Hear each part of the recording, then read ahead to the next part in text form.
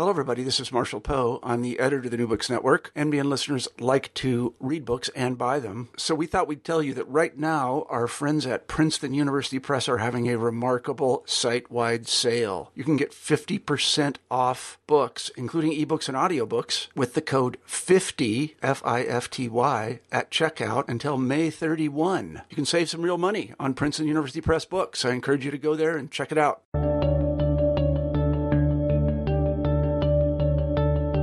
Hello, everybody, and welcome back to New Books in History. I'm Marshall Poe, your host. Each week we pick a new history book that we find particularly interesting, and we interview the author of that book.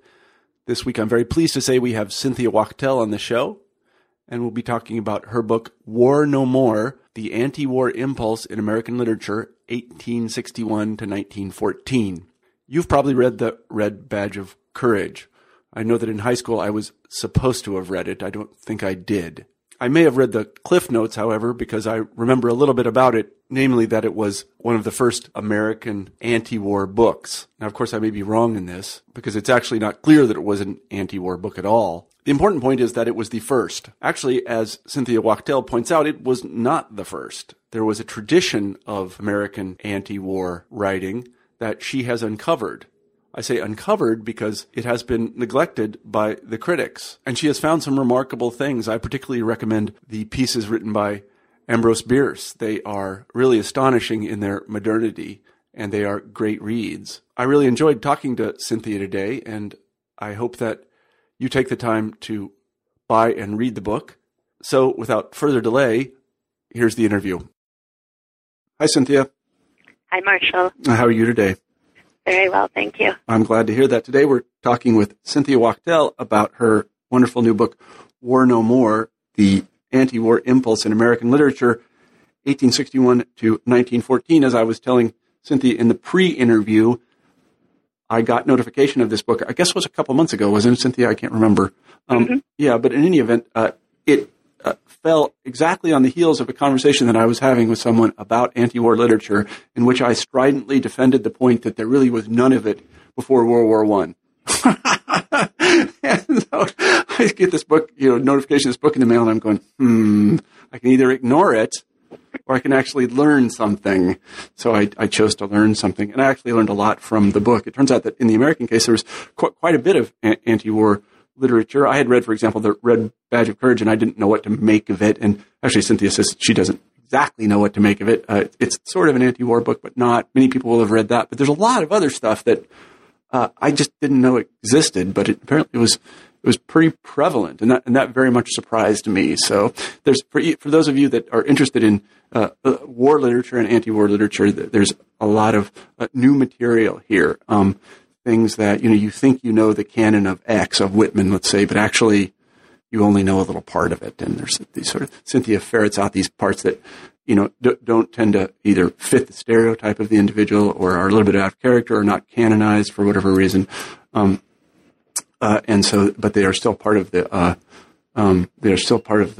collected works of that person. And so we should congratulate her for bringing those parts forward and proving me incorrect. I have to say that in that case, Cynthia's contribution is hardly unique, as I'm incorrect a lot. So, but it's always nice to be corrected. So, Cynthia, why don't you begin the interview by telling us a little bit about yourself? Sure. Thank you for that very nice introduction. So, I was born and raised in New York City, and then went on to college. And at college, I became interested in American studies, and I really liked the intersection which American studies authors of literature and history. And I'd say almost all of my work since college has focused on that intersection. While at college, I was at Yale. I also earned my master's in American studies, and then I went on to Harvard, where I earned a PhD in what they call the history of American civilization, but which is essentially also American studies. They have a different name for everything at Harvard. Yes. I don't know if you noticed that. I taught there for a while. I was like, a different name for everything. Right, and it, of course, assumes that there's American means United States, and civilization means we're civilized. And so I used to think that was a pretty, problematic title for this program, but that's what they called it. And of course, I didn't do history; I did a lot of literature. So, yeah. So then, is that the origins of this book? Isn't that PhD program? Yes. So Yes, but maybe even going back further, while I was getting my master's at Yale, which I got as an undergraduate, I wrote my master's essay on a woman named Jeanette Rankin, who was the first woman elected to Congress from Montana, and she voted against World War I. And I was really this is a very interesting story. It was fascinating, and I was particularly interested in looking at how the media covered her entrance into Congress and her vote against World War I and the ways that it was portrayed as a womanly act, a weak act. And, for example, I remember from that, Fiorella LaGuardia, who went on to become important in New York politics, but at that point was a congressman from New York and hadn't had an airport named after him yet, was asked years later. Yeah, so the big question was whether or not she had cried as she cast her vote. And all the newspapers had her weeping and being sort of womanly and frail and unable to vote for war. And the quote from Fiorella LaGuardia, which sticks with me these many years later, is he said, "I don't recall. I wasn't able to see through the tears of my own eyes." Yeah, right. Wow. Yeah. So I'd say that my interest in pacifism and anti-war literature and anti-war history can probably be dated to that period when I was still an undergraduate, and then I arrived at Harvard and realized I was very much interested in the literary side of things, and so I continued in that vein. I taught I was going to say at the aforementioned university, I taught in a program called History and Literature. Yes, as did I. Yes. Yeah, right, exactly. Yeah, you were a tutor in history. I was a tutor in history and literature. An interesting program. So then let's talk about the book itself, and I want to begin with this notion that I had this misperception that somehow anti-war literature blossomed as a response to and during World War I. I think many people who listen to this podcast will have read Paul Fussell's great book, The Great War in Modern Memory, and he's one of my favorite authors. That's actually not my favorite book by him. He wrote a book called Class, just to shout that book out. But this is one of the canonical texts in the history of American letters, and I think many people got the impression that this was the moment of creation for American anti-war literature from that book. Maybe I'm wrong, but could you talk a little bit about that myth and what you found? Sure. I should say that when I set out to write this book, I had the grandiose notion that I was going to write about all of American war literature from the very beginning to the present. And I stuck with that plan for about a year or two. And read a lot of works from the 17th century, Quaker anti-war writings, right up to the present. At that point, there was no Iraq or Afghanistan war, which tells you how long ago this was. And so I definitely read Paul Fussell's book and many others about war in America, in England, abroad, and how it had been written about. And it became clear to me that this notion that American war literature, anti-war literature began after World War I wasn't really accurate, and that perhaps it was more accurate for England, and Fussell's book is largely focusing upon England and sort of the loss of innocence there. But it became clear to me that at least in the American case, it was an inaccurate representation of what was going on. And it also became clear to me that if I was going to write this comprehensive book about all of American war literature, I was going to never graduate from my doctoral program. Yeah. There's that.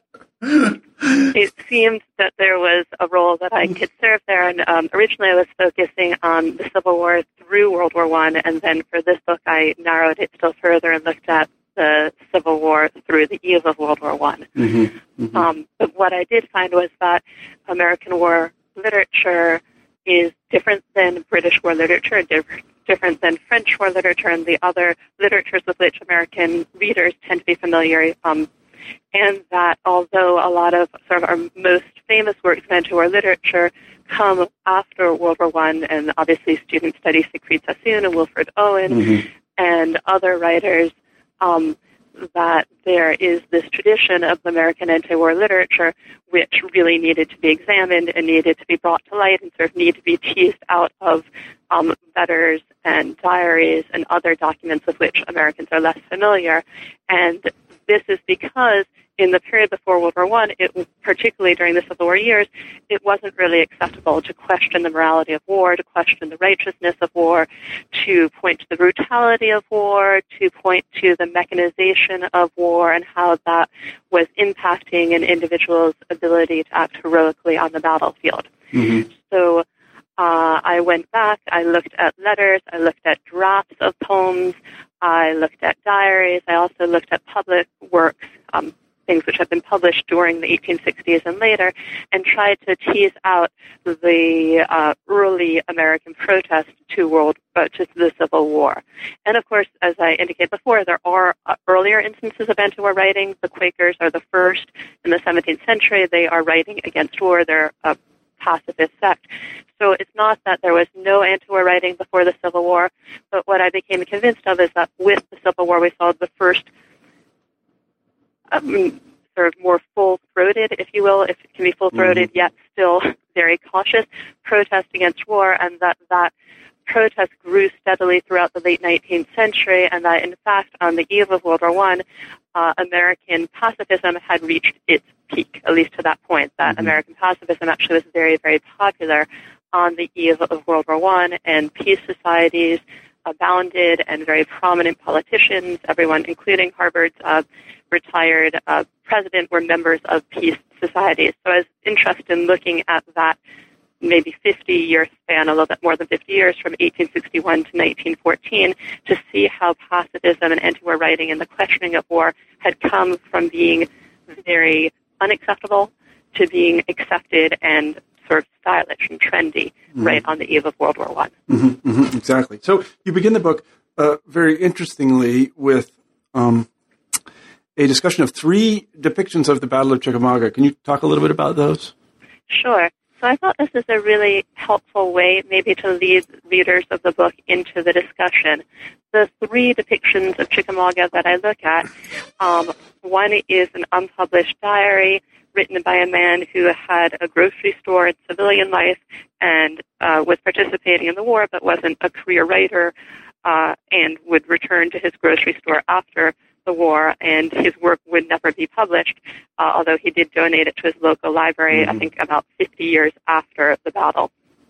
So that was the first work I looked at, or I address in my book. And this man, Fanstock, from Illinois, writes about the war very candidly. He is very factual. It's a diary format, and he records what happens on the first and second days of battle. And he records sentences such as, Ezric Selleck was killed in line of battle. He was shot in the face, the ball coming out the back of his neck. And to me, this is really interesting because it's sort of uninflected. It's a factual statement. He's not talking about the morality of this. He's not romanticizing it, nor is he specifically dwelling upon the graphicness of it. It's just a statement. But it does also point out that, obviously, the combatants and probably civilians of the Civil War era were aware of the brutality of war. And the next work that I look at addressing that particular battle, the Battle of Chickamauga, which was fought in September of 1863, so a little more than halfway through the Civil War, about 2 years and 5 months into the war. The second work I look at is a poem written by a woman named Molly Moore. And Molly Moore was a teenager when she wrote this poem, although a lot of historians have actually been confused about exactly how young she was. If you look at the record, there's some debating which sort of, you can either conclude she was quite a young teenager or an older teenager. I think she was an older teenager. But her work, her poem, is very romantic. It reflects the literary norms of her day. And she writes of the Battle of Chickamauga in a way which leads the reader to perceive it as being very orderly, very heroic. It has none of the confusion. When the diarist wrote about the battle, he talks about it being smoky. He talks, for example, he says, "We passed the field hospital. The woods were on fire. The smoke from the fire of battle was so dense we could not see 20 paces ahead. So we came near marching into a rebel battery." But when she depicts the same morning, she talks about it in very glorious, romantic, heroic, in that sort of a vein. And she writes, "Morn dawned upon the field, the bugle's blast wound out its shrilly summons, and the word leaped down the lines, and fiery hearts beat fast.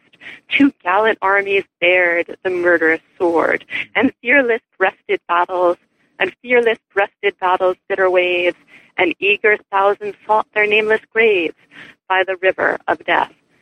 So I looked at her poem as representative of a whole genre of romantic poetry that was written during the Civil War and which was phenomenally popular during the Civil War. And as an aside here, I should say that to understand Civil War literature, you have to understand the vital role it played during its own era, in an era when there was no C-SPAN, when there was no internet, when there was no Twitter, when there was no television, when there was no telephone, when we didn't have nightly images of what was going on the battlefield. Poems, and poems which could be written relatively quickly, served this role of creating the visual imagery of the war. So the visual image that she gives forth, again, is this very sanitized version of the war. I would say it's an anachronistic version when she's talking about the murderous sword. Much popular poetry of the Civil War deals with sword. If you think of Julia Ward Howe's Battle Hymn of the Republic, she talks about God bearing his terrible swift sword. So these weren't writers who were talking about rifles or cannons or, more modern weaponry. They're dealing with the war as if it were some sort of a chivalrous battle. So on the one hand, just to recap, we have the participant writing about it in his diary in this very blunt way, uninflected. We have Moore writing about it in this very romantic vein. And then 25 years later, Ambrose Bierce, who would get the nickname of Bitter Bierce, wrote about this particular battle in a short story, which he, like Moore, titled Chickamauga. But the title is just about all their two works have in common. And Bierce had been a participant in the war. He'd fought almost from beginning to end. He'd been wounded a few times. And his stories emphasize the horror of the war. They almost exaggerate or reinvent horrors of the war that didn't even exist.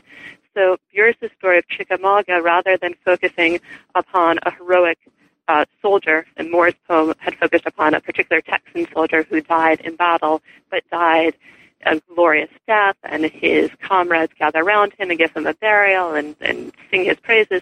Instead of that, Bierce's story focuses upon a young boy. I think he's about 6 years old, and he's mute, and he's deaf, and he lives alone with his mother in Georgia, and goes out to play one day by himself, and is actually playing at war, but falls asleep and wakes up to a scene which he can't really comprehend. And what the reader understands quickly is that the battle has been fought while he's asleep, and all around him are the men who have survived the battle, but who are dying around him and who are mauled and who are horrors to look at.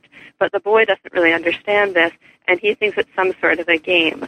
And he sees these men who are going by upon their hands and knees by the dozens and by the hundreds, and he thinks of it as a merry spectacle. And he tries to climb on the back of one of these horribly injured men, and the man is described by Bierce as having a mangled face. From the upper teeth to the throat was a great red gap fringed with hanging shreds of flesh and splinters of bone. And the soldier fiercely flings the little boy to the ground. So the horror in the story mounts. We see the men drowning in the river which Moore had referred to as the River of Death. Well, here it's literally a river of death. These men can't get across the river. They're so injured. And the boy returns to the site of his home, but he doesn't recognize it. He just sees a place which is ablaze, and he doesn't understand what's going on. And he circles the place where his house had been, again, still not quite comprehending what had gone on. And eventually he finds his mother. But when he finds her, she, like the man whose back he had tried to mount, is hideously disfigured. Her forehead has been torn away by a shell, and her brain protrudes from the jagged hole, and it's described by Bierce as a frothy mass of gray crowned with clusters of crimson bubbles. And the boy sees this, and the story ends with him shrieking some horribly inarticulate primal call of pain. So that's what I was interested at. How did we get from Moore's romantic depiction of Chickamauga to this much more graphic, much more disturbing portrayal, which Bierce gives us, the two ends of the extreme, and then looking at the actual participant's version of it and, what he knew and what he recorded in his diary. So it's a long answer to your question. Yeah, no, it's an excellent answer. I want to go right to the question at hand, and usually I don't do this, but it was such a nice description of the attempt of the thing you're trying to explain, these two poles. What does explain that? I mean, I'm familiar with both of these, the romantic version, and I'm also familiar with this much more. I don't know what word to use here. I want to say realistic, but it's not exactly realistic. It's certainly negative, and it depicts battle in a very critical way. How do we get there? What explains that? Sure. So I think that time is one of the major explanations.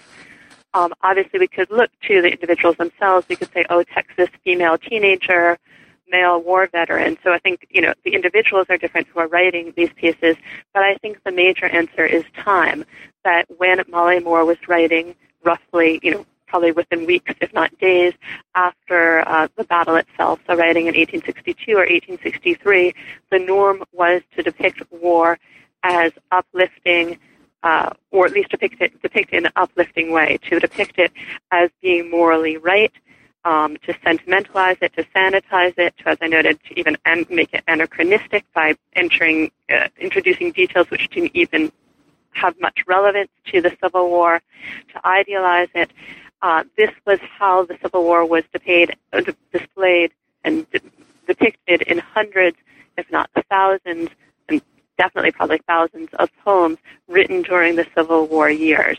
Whether you are a Northerner who believed that the South was treasonous, or whether you believed you were a Southerner like Molly Moore who believed that the North was tyrannous, that there's a tyranny, there was a common understanding that war would be depicted in a way which comforted mothers and sweethearts and daughters and sisters and men too, and gave them the security of knowing that the sacrifice they were making and that their loved ones were making was worthwhile. So again, during the Civil War years itself, it was very uncommon, particularly in print, to have a literary work which questioned this fundamental understanding of the war, which questioned the way that the war was being fought, which questioned the aims of the war, which questioned the brutality of the war. Things of that sort just didn't appear in print, and that's what I do in later chapters, is try and show where they appear, if not in print, at least where they appear in works of the same era. But after the war receded into memory, and the 1870s had passed and the 1880s came, it became more acceptable to write works which were questioning the morality of the war, which were depicting it in new ways, which were pointing towards the modernization of warfare and the mechanization of warfare. So Ambrose Bierce both reflected this trend, but also was one of the major writers of that era who was doing this. In other of Bierce's works, he writes about soldiers and officers who commit morally questionable acts in the framework of war. So, for example, obviously in peacetime it would be unacceptable for a soldier to shoot his father or shoot his wife or shoot his children. But in various of his stories, he portrays all those things happening. He'll show an officer who sees a man across the way from some. I'm not explaining this clearly, but he'll talk about individuals, families which are split along loyalty. So one son will be the Union and a father will be in the Confederacy, or the same thing for a husband and his wife. And the individual, the protagonist of each story, will inevitably take aim at his family member and kill them. Mm-hmm. So in one of these stories, a man orders the artillery fire on the house where he knows his wife and his children are, and later in the story we see them dead. So Bierce is really pointing towards the moral or the immoral acts which are done during war. And again, by the late 19th century, this had become acceptable. Bierce became, a popular writer. His stories were praised. People liked the realism, the psychological realism of his stories. So realism was coming into play at the same time that anti-war literature was becoming acceptable. The broader literary shift from a romantic taste to a realistic, people liking realistic authors like Mark Twain, like Howells, other writers of the era. The two shifts were simultaneous, and I think were helping to feed upon each other. Mm-hmm. I guess one thing I would like to know is there some How do we account for this? I guess how do we account for this shift, though? Why does it in the 1870s and 1880s? Why does it all of a sudden become permissible to write about war in a realistic fashion, whereas before it just hadn't been? Why do people accept this, and why do people want to do it? It's a brilliant question. Certainly right after the war and through the 1870s, there's a lull in Civil War writing. Critics have theorized that it's just too raw, it's too recent, no one wants to read about the Civil War, so there's sort of this silence that continues for a while, and then by the 1880s, I think it's Century Magazine begins to run a series about the Civil War, which is largely written by officers and generals, again, putting forth a very heroic version of the war. But one of the writers for that is Mark Twain, who writes a private history of a campaign that failed. So there are some writers who are also writing it in a different vein. Why it becomes acceptable to question the war, again, it's a brilliant question. I think people, maybe their own views on the war were changing. There was no longer the necessity to convince everybody that they're fighting a morally just war because the war had been concluded and had been concluded for a while. I think people were beginning to understand that war itself was changing in fundamental ways, that with the introduction of machine guns, which came in the 1880s, Maxim invented a machine gun that could shoot 400 bullets a minute, that war no longer matched people's idealized notion of it. And so I think people were not as susceptible to the romantic works about the war. There were new works being written which sort of were in the Moonlight and Magnolia vein, sort of romanticizing the South, romances in which the Southern Belle ends up on the arm of the Yankee soldier officer. So it's not that all of literature shifted to being realistic or to being anti-war or to being more graphically more graphic depictions of war, but I think that there's this welcoming of a new way of looking at war, and as you noted when you started your conversation, the Red Badge of Courage sort of marks the high point of that. Crane gives a much, much more graphic depiction of war, of the fear that men felt in war, of the horrors of war, than any popular writer, had done to that date and been as popular. His work was a sensation when it was published in the mid-1890s. Right? Yeah. But, tellingly, it was written by somebody who wasn't alive during the Civil War. Right. Yeah, I mean, that's fascinating. I had read The Red Badge of Courage when I was in high school, and I just didn't realize that Crane had not seen battle himself. That's a pretty remarkable thing. But let's begin talking about some authors that our audience will certainly know, and you deal with a bunch of them. Well, some they know and some they will not know. Let's start with Melville. He writes a little bit about the Civil War. Can you say a few words about that?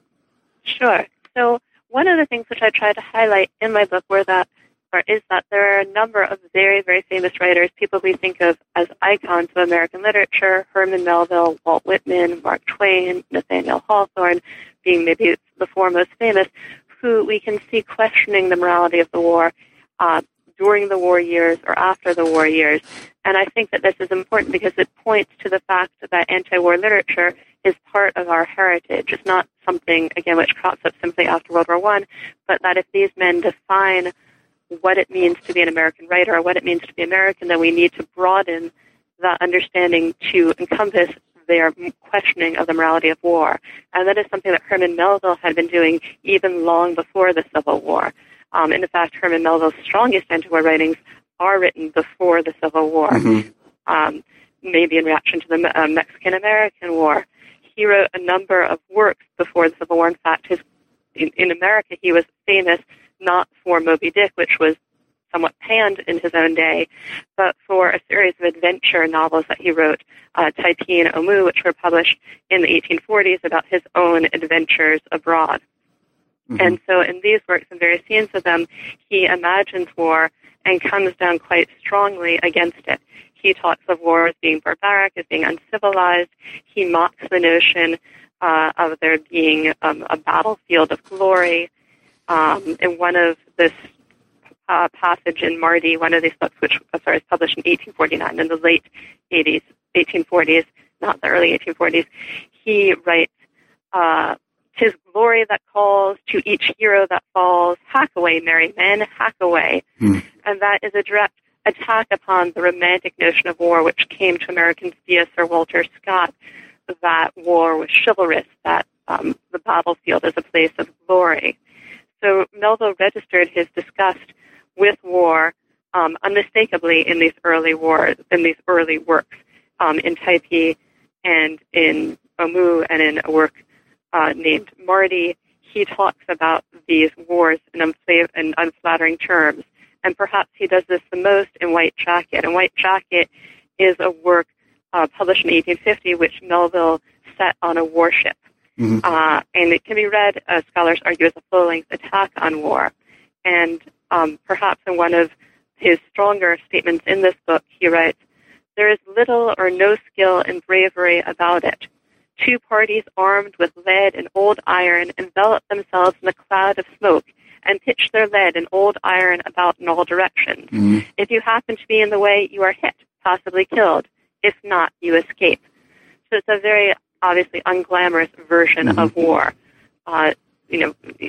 None of the language which readers of the era would have expected in a description of war as being glorious and being about heroism and being about sacrifice and being about risk-taking. And that's how Melville wrote about war before the advent of the Civil War. And in his strongest passage in White Jacket, he wrote, "But as the whole matter of war is a thing that smites common sense and Christianity in the face, so everything connected with it is utterly foolish, unchristian, barbarous, brutal, and savoring of the Fiji Islands, cannibalism, saltpeter, and the devil." So again, it's hard to imagine a clear condemnation of war than someone saying that everything associated with war reeks of the devil. But that's what he wrote. And then when he was confronted with the Civil War, I think Melville really had a problem. He believed that war was wrong, that it was immoral, that it was barbaric, that it, again, was associated with the devil. But he also was a supporter of the Union. Mm-hmm. And he saw the war as a conflict between right and wrong. And he repeatedly capitalized those words, right and wrong, in his poetry. So what we see for Melville, and what I argue we see for the other authors I mentioned, Hawthorne and Whitman among them, is a conflict of convictions. And that phrase actually is the title of one of Melville's poems, that he had this conflict of convictions. He was convinced that war was wrong, but he also was convinced that the Union was right. And so this is what really interested me in his works and in the works of other authors, is how they reconciled that, how these authors, these anti-war authors, or who I call anti-war writers, were questioning either in their public or private work the fundamental morality of war, and that they shared a common impulse to rewrite and redefine war, that they mm-hmm. weren't willing to use the romantic vocabulary, the sentimental vocabulary, the sanitized vocabulary of other authors of their day, mm-hmm. and that they were challenging the conventional understanding of war as morally righteous, and instead were looking at it as being inherently immoral and horrible, and then thinking about how could that be justified or how could that be reconciled with their support for the Union. Mm-hmm. And I think we can trace that through Melville's poems. Mm-hmm. Can you talk a little bit about Whitman? Does he fall into the same category? He served after a fashion and has... Yes. So Whitman, Melville hadn't participated in the Civil War. Mm-hmm. He was too old. He had various injuries. He wasn't in fantastic health. And he spent much of the war in Arrowhead, his house up in the Berkshires. Whitman, by contrast, started out the war in New York City, in Brooklyn, and he wrote some early poems supporting the war, Beat, Beat Drums, a poem which many of your listeners are familiar with. And meanwhile, his brother went off to fight in the war. And then in late 1862, at the Battle of Fredericksburg, word arrived that his brother had been injured. But again, reflecting the lack of great news access, which I alluded to before, it wasn't very clear how his brother had been injured. So Whitman went off as the emissary for his family. He rushed down to Fredericksburg, and after some searching, he found his brother. And fortunately, his brother wasn't particularly badly wounded. He'd had a wound, I think, in his cheek, but he was on the mend, and it was clear he was going to be okay. But what Whitman saw when he arrived at Fredericksburg horrified him, one of the first sights he saw was a tree outside an improvised field hospital, and at the base of the tree was a stack of amputated limbs, arms and legs and feet, which had been cut off from the men who were receiving treatment in the field hospital. And Whitman was appalled. Whitman, who was believed in democracy, believed in the American spirit, had coaxed everyone to go and fight in this war, had written and beat drums, sought for no expostulation, mind not the timid, mind not the weeper, the prayer, which he'd urged everyone to go, everyone to leave behind their fields, leave behind their wives, go and support this great democratic cause. He really had pause, and he was horrified by what he saw in Fredericksburg. And if we look in his diary of the period, we can see that. There's a poem that he wrote in his diary, which he titled A Battle. And it's written in his handwriting in 4 pages of his diary. And in this poem, in his first draft of this poem, he talks about the scenes at the batteries and what he's imagining what the battlefield looked like. And at one point he writes, "Oh, the hideous, damned hell of war. Were the preachers preaching of hell? Oh, there is no hell more damned than this hell of war." So we think of the phrase war as hell as emanating or beginning with General Sherman. Mm-hmm. But we see here that Whitman was saying it first, but he was saying it privately. He was saying it in his diary. And in his diary, he also described the dead. He wrote of them, "The positions of the dead, some with arms raised, poised in the air, some lying curled on the ground, the dead in every position. Some of the dead, how soon they turn black in the face and swollen." So he was recording in his diary this very graphic, this very disturbing, this very unsettling version of the Civil War, and he was questioning the morality of the war. He was saying, this damned hell of war, this hideous damned hell of war. But that was not the version which he would ultimately pass along to the public, at least in his poetry. If we trace that very same poem, A Battle, to the version which appeared in his Drum Taps collection, his collection of Civil War poetry, it becomes sanitized. He takes out the dead curled on the ground. He takes out the dead black in the face. And he re-envisions the poem as a recollection, something that a veteran will remember years later while lying beneath his wife safe in bed. So he transfers it, he domesticates it quite literally to after the war years, to a domestic scene, something which the soldier, the veteran, will remember at night when he wakes with his babe in the next room and his wife by his side. But that wasn't representative of the real horror that Whitman felt when he saw what was at Fredericksburg, when he saw the amputated limbs, when he saw the field hospitals, when he saw what war had wrecked. And again, I think we see Whitman here with a conflict of convictions quite similar to Melville's, trying to reconcile his notions of democracy, of the wonderful exhibition of democracy which he believed the Civil War was, with also the destruction that it was. And from that point forward, Whitman went to Washington. He accompanied a load of injured soldiers on the train load who were being transferred to Washington, and he remained in Washington for most of the rest of the war, except for a period when he went back to New York to recuperate, and was a volunteer nurse, wound dresser is what he called himself, to the soldiers in Washington. It wasn't an official capacity. He wasn't truly a nurse on staff anywhere, but he saw it as his role to give comfort to the men, both Northern and Southern, who were injured or sick and dying quite often, and to comfort them with a personal touch. And again, many of these boys were teenagers, far from home, far from friends, so he filled that void. He was their friend. He was the man who would sit by their side at night as they were delirious and write letters home for them or bring them treats. Yeah, this is not a Whitman that I knew very much about, to be honest with you.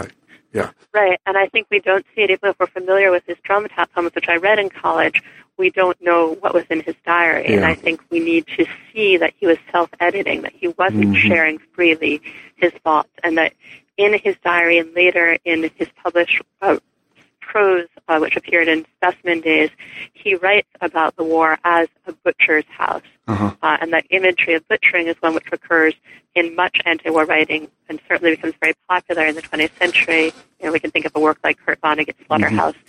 5 as being sort of, the true peak of that image, but a lot of the imagery, a lot of the strategies, a lot of the moral debates which occur in 20th century literature from World War I going forward, we can trace to the literature of the Civil War era. Mm-hmm, mm-hmm. Tell us about John William DeForest. I had not heard of John William DeForest at all. Sure. So he's a writer who is not as well known, but probably wrote the single novel of the Civil War that, if anyone is going to look for the great anti-war work of the Civil War, it's this work. It's called Miss Ravenel's Conversion. What is it from? Now I'm going to not get the whole long title of it right. Let me look and see if I can find it. But he was a man from Connecticut. He also wasn't in great health, but he volunteered for the war and was commissioned as captain of the 12th Connecticut Volunteers. So he was an officer in the war.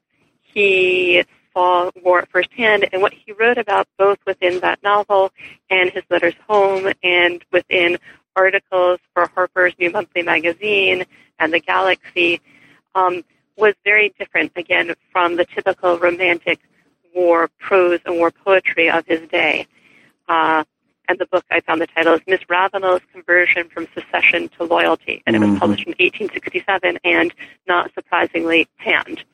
It wasn't actually until the 20th century, and I think it was the eve of World War II, that this book finally got some recognition and was hailed as being quite an interesting book. And it's a sort of strange mishmash of a book. At once it's very romantic, and on the other hand, it's very realistic. And some of the things which 19th century readers didn't like were things like there's an adulterous affair in it. So that made it unpalatable to be serialized in a family magazine. So not everything about it that was objectionable was even objectionable with regard to war. Some of it was just objectionable for being objectionable in its day. But what John William DeForest did was write about war with a humor, with a graphicness, which was really unique, or was unique in his day.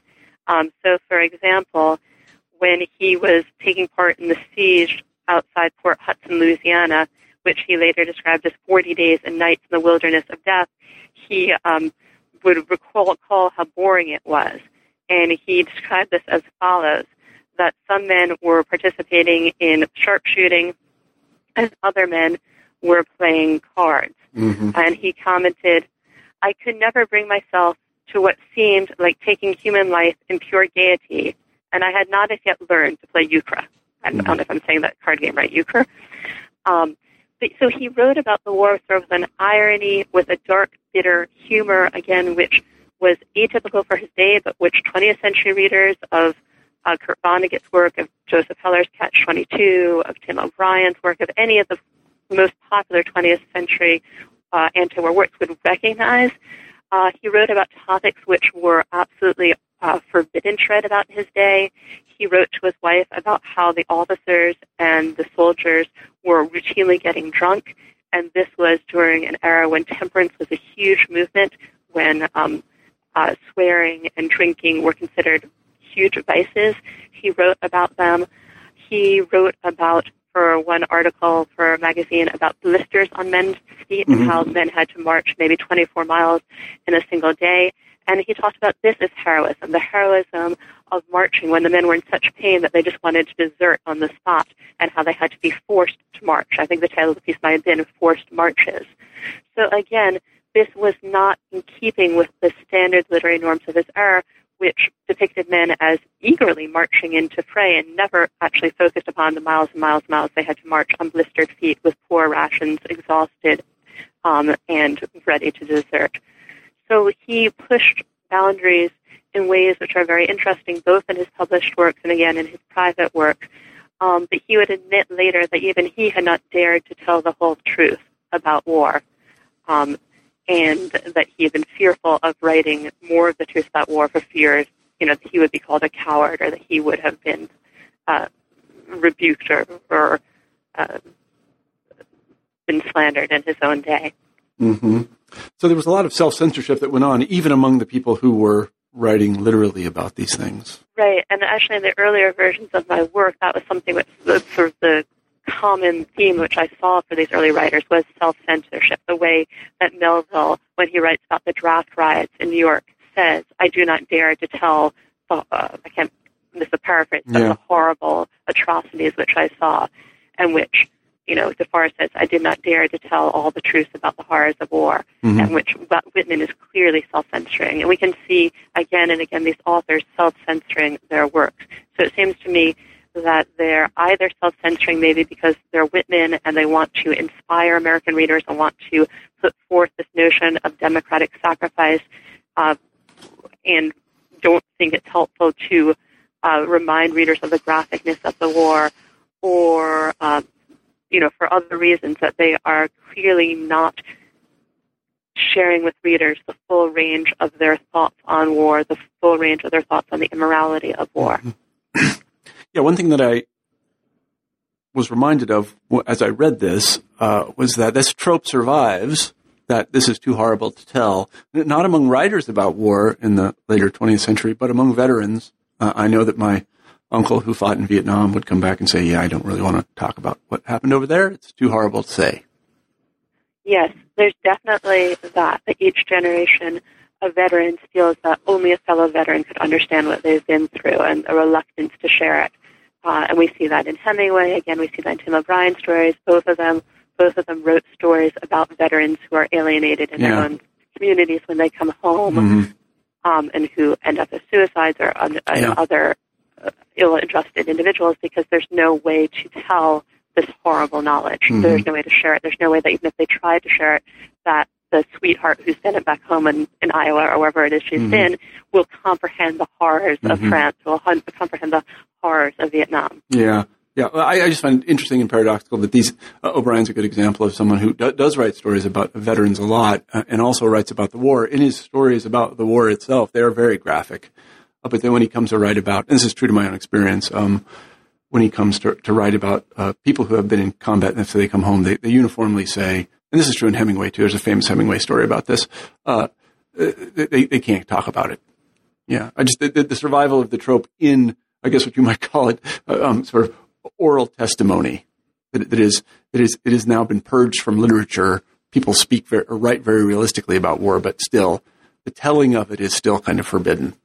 Right. So I think that's what I'm trying to point to, is that someone like John William DeForest during the Civil War was pushing that as far as anyone in his day was pushing it, and in his prose and in that Mr. Avenel's Conversion, he even depicted some really quite awful field hospital scenes of amputations, of people in tremendous agony, of people dying, and he would almost lace it with sort of a mock romanticism. So you'd have a beautiful boy with curls in his hair out for his first day, in the trenches or something, and then suddenly smack in his head would be a bullet. So it was almost like he was taking the romantic view of war and showing how inaccurate it was. And again, to bring us full circle, echoing what we saw in the diary entry from Chickamauga, where there is that sort of just factual statement, Ezra Selwynnik in our unit took a bullet to the head.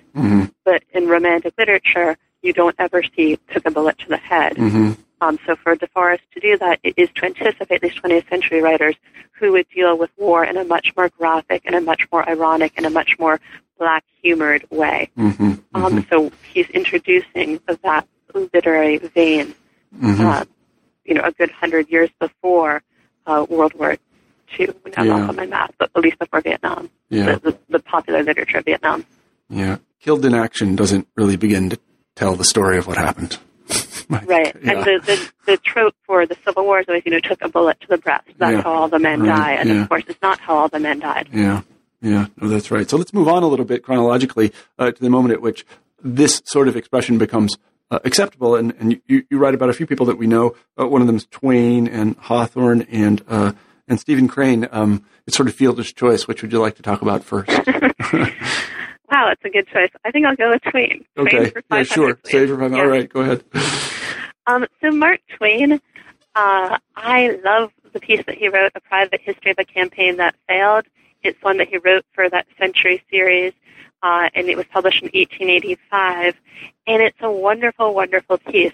So Twain and this, I think many people don't know, actually fought in the Civil War, and he fought on the Confederate side, but he wasn't part of an official force. He was fighting in the open weeks of the war, and he was part of sort of a ragtag, self-appointed group of fighters who called themselves the Marion Rangers. And in his piece, which he wrote some 25 years later, a little less than 25 years later, he reflects upon this, and he makes it sort of a mock epic. He's totally mocking himself, totally mocking the choices which he made in fighting for the Confederacy. The piece starts out by saying he couldn't really decide at first which side to fight for. He didn't know whether to defend slavery, to be against slavery. So from the very first lines of the piece, he's calling into question the morality of the war. Right? He can't even decide at the beginning which side is right, undermines any notion that this is a righteous war, that this is a God-blessed war. But he ends up on the side of the Confederacy, and in the piece he goes on to talk about how the Marion Rangers were incredibly fearful, and they fled at the first sign of any dangers. He writes, every few days rumors would come that the enemy was approaching. In these cases, we always fell back on some other camp of ours. Yeah. We never stayed where we were. So it's a mock epic, but it mounts to a very, very telling scene. What happens in the course of the story is that the Marion Rangers, again, are fearful. They run at any sign of danger, but one night, in the dark, there's an unknown horseman who approaches them. And they can't really see this horseman. They don't really know who he is, but they take aim at him and they shoot him. And Twain recalls that after feeling an initial surge of exhilaration, he was struck with remorse. He writes, the thought shot through me that I was a murderer, that I had killed a man who had never done me any harm. Mm-hmm. That was the coldest sensation that ever went through my marrow. And I almost hear Huck Finn, the reference to marrow makes me think of Huck Finn, but it's in the middle of this mock epic, we have this very, very telling, very, very moralistic line. To kill a man in war is murder. Mm-hmm. And he goes on to say, he notes that they can never establish who this man was. The man was not in uniform and was not armed. He was a stranger in the country. That was all we ever found out about him. Thought of him got to preying upon me every night. I could not get rid of it. I could not drive it away. The taking of that unoffending life seemed such a wanton thing, and it seemed an epitome of war. That all war must be just that, the killing of strangers against whom you feel no personal animosity, strangers whom, in other circumstances, you would help if you found them in trouble, and would help you if you needed it. Mm-hmm. So again, a very, very strong indictment of war. The war, the taking of life, war as murder. That this death of this innocent man can be seen as, quote, the epitome of war. And Twain then says that at that point he ran away from the war. He went to join his brother out west because war was for men and he realized he was a child. Mm-hmm. But it's very clear to any perceptive reader of the story that, in fact, he acted as the man in this scenario. Mm-hmm. That he's the one who took moral responsibility for his act and fled war before he would be engaged in any more murder, whereas it was the other men who stayed behind to fight. Mm-hmm. Or the other men, who were less morally responsible, who stayed behind to fight. So it's a really interesting piece. And from that point forward, I'd say from 1885 forward, Mark Twain wrote a number of pieces against war. The most famous of these is a short story called The War Prayer, which seems to have gotten a lot of play in recent years. But he returns again and again to war to talk about the immorality of war, to talk about how humankind has engaged in war since the beginning, and how violent we are. And he makes one statement which I think is really very profound. In the course of one of these works, he talks about how at the beginning of any war, the people start to speak up against war and how they're drowned out, and how the war climate is never very tolerant to anti-war protesters, and how sort of they risk bodily harm if they persist in speaking out against war. And I see that as something, which happens again and again. If we think about the Sedition Acts or the Patriot Act, how there's not much tolerance in America at the time of most wars, during most wars, for those who are questioning the morality of the wars, mm-hmm. those who are questioning the methods of the war. Mm-hmm. Mm-hmm. That's the Twain story kind of reminds me of, the role of Christianity in these things kind of waxes and wanes. This is true all over Western history because, in the Middle Ages and the early modern period, people very forthrightly said that killing people in war was murder and that you need to get some sort of allowance from a priest or a pastor in order to do it. And then after you did it, that you were required to go confess your sin because it was just murder. That's all that it was. And then somehow in the 18th and 19th century, we have this notion that it isn't murder anymore, but it creeps back occasionally. And hearing Twain talk about that, where this one man stands for the whole thing, it's a little bit Jesus-like. We have sacrificed this guy. He stands for all of our sins. I mean, this is a bankrupt thing that we're doing. There's no excuse for it. It is murder. And it's very interesting how this kind of goes back and forth in that way. I was just talking to a medievalist about this, and the Crusaders, after they got back, had to be, they had to be cleansed of their sins because they had committed murder. It's really interesting the way you've put that. I'd note that war prayer, the work I spoke about, or I mentioned in passing, is actually set in a church. Yeah. And it shows a congregation eagerly sending their boys off to war, and a stranger comes in and condemns them and basically says, "Oh, so you're going off to kill other people's children. Oh, so you're going," and rephrases all of their idealistic phrases. We will triumph. We are fighting for victory, right. and brings it down to this much more graphic level of you're going to kill other mothers' sons. Right. This is what you're celebrating. So it's interesting that he positions that within a church. Yeah, it is. Bringing into question the role of Christianity in allowing. Yeah, because this is the kind of fundamental moment in Christianity. We whoever we is, we kill somebody who's innocent, and the whole thing starts there. We kill an innocent person, and how are we going to deal with that? And, again, to see Twain sort of have that person stand for the whole thing is very interesting to me because, in a sense, that's what Christianity has done. It makes the entire human condition, it takes one episode, kill an innocent person, and it all starts from there. And it's kind of an interesting parallel to me. Why don't we talk a little bit about before we're done, I want to talk about Stephen Crane because, again, a lot of people will have read that story, and I thought what you had to say about it was very perceptive. So if you could speak a few words about him, that would be great. Sure. So Stephen Crane, born 6 years after the Civil War, writes The Red Badge of Courage, which becomes a huge sensation when it's published in the 1890s. It's huge in America, it's huge in England, it's huge everywhere. But it's an interesting work because it depicts, first of all, it depicts the war as very mechanized. The protagonist describes the opposing Confederate soldiers. He says, they must be machines of steel. And he talks about the army as a mighty blue machine. And later on he talks about methodical idiots, machine-like fools. So first of all, we see Crane registering the modernization and mechanization of war in a way which his predecessors had not. It's almost as if the soldiers are workmen in a foundry or factory workers hammering out steel. And so I think that that's interesting, that he describes the battle as the whirring and thumping of gigantic machinery. So war has become a vast machine, and that's a theme which I trace through a lot of late 19th century war literature and early 20th century war literature, is this new sensitivity to the ways in which war is changing, the way in which it's becoming larger, the way in which people are becoming dependent or having the notion that it's the weaponry and the scientific ingenuity which will win future wars rather than the manpower, rather than heroism. So I think that definitely registers in Crane's work, but I think that's also probably not what you're asking me to reflect upon. So Crane talks about one soldier, this Henry Fleming, who goes off to war and what he finds at war. And I think when people do read the work as anti-war work, they do so because Henry Fleming is disillusioned by war. It doesn't match what he's read about in his books. It doesn't match his predetermined notions of war.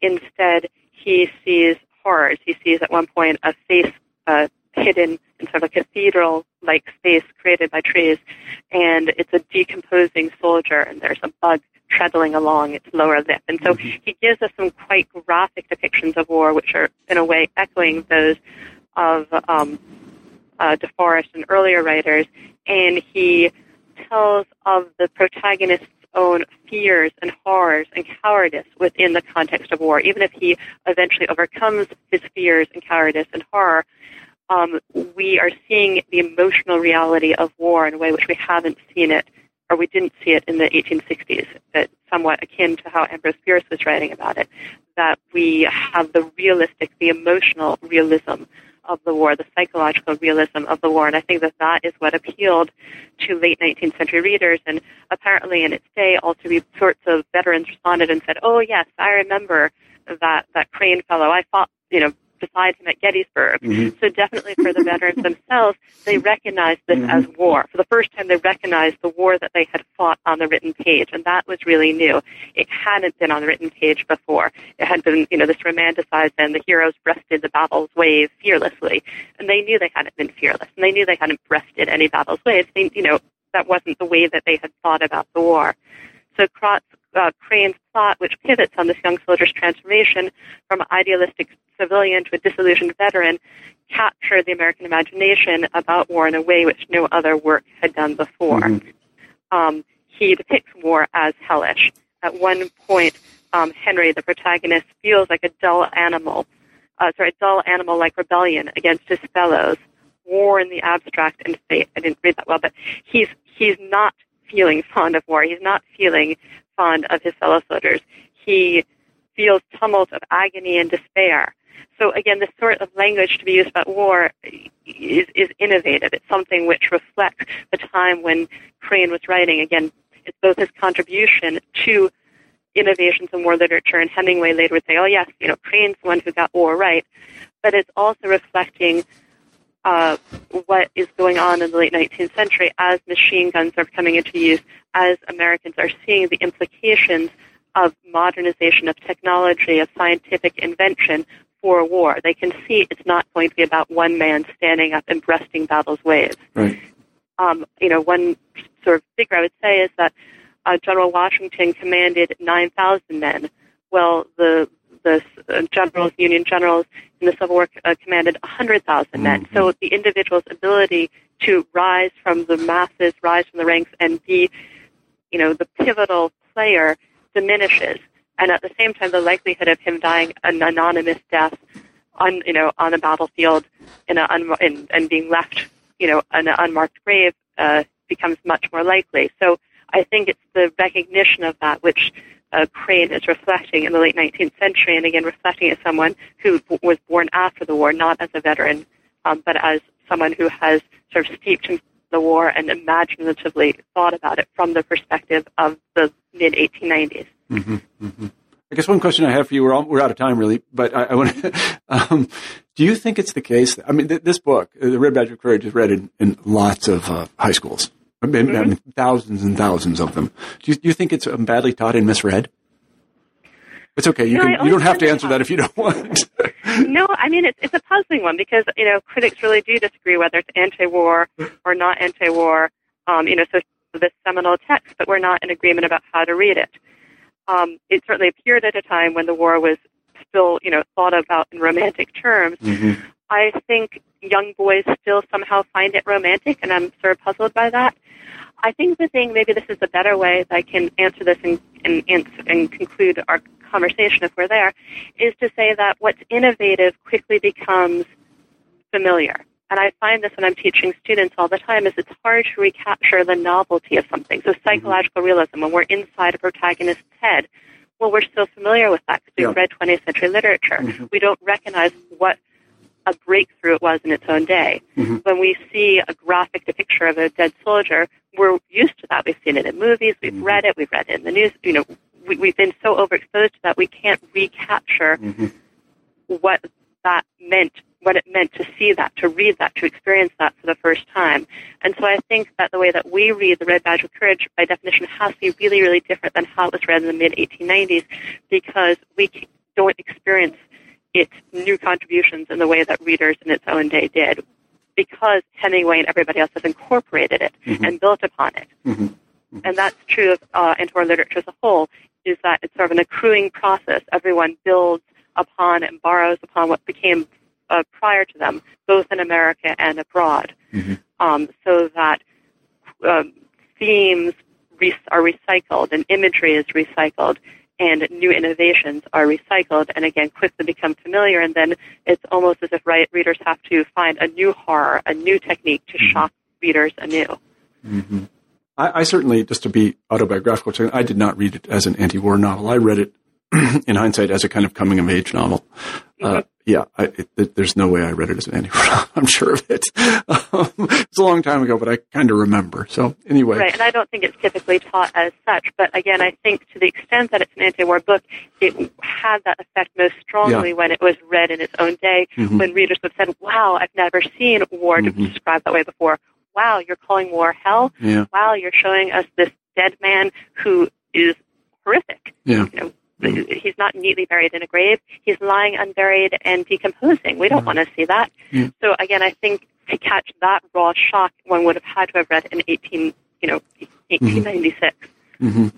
Well, thankfully, we have you to put it in the right context so we understand it. Cynthia, thank you so much for being on the show today. Let me conclude the interview by asking our traditional final question on new books in history, and that is, what are you working on now?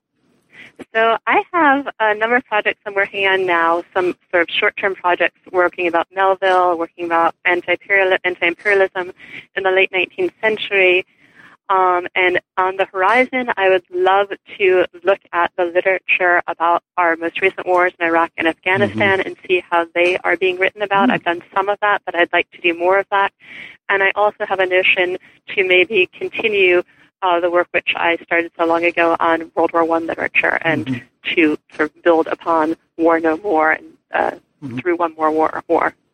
Well, I'm very envious because I really enjoy doing research on these kinds of things. My own work is taking me in a different direction. But like I say, I envy you, and I hope we can have you on the show when some of this comes to bookish fruition. All right? Thank you. Thank you very much. Okay, Cynthia, thanks for being on the show today. Thanks. You've been listening to an interview with Cynthia Wachtel about her new book, War No More, The Anti-War Impulse in American Literature, 1861 to 1914. I'm Marshall Poe, the host of New Books in History. I hope you have a great week.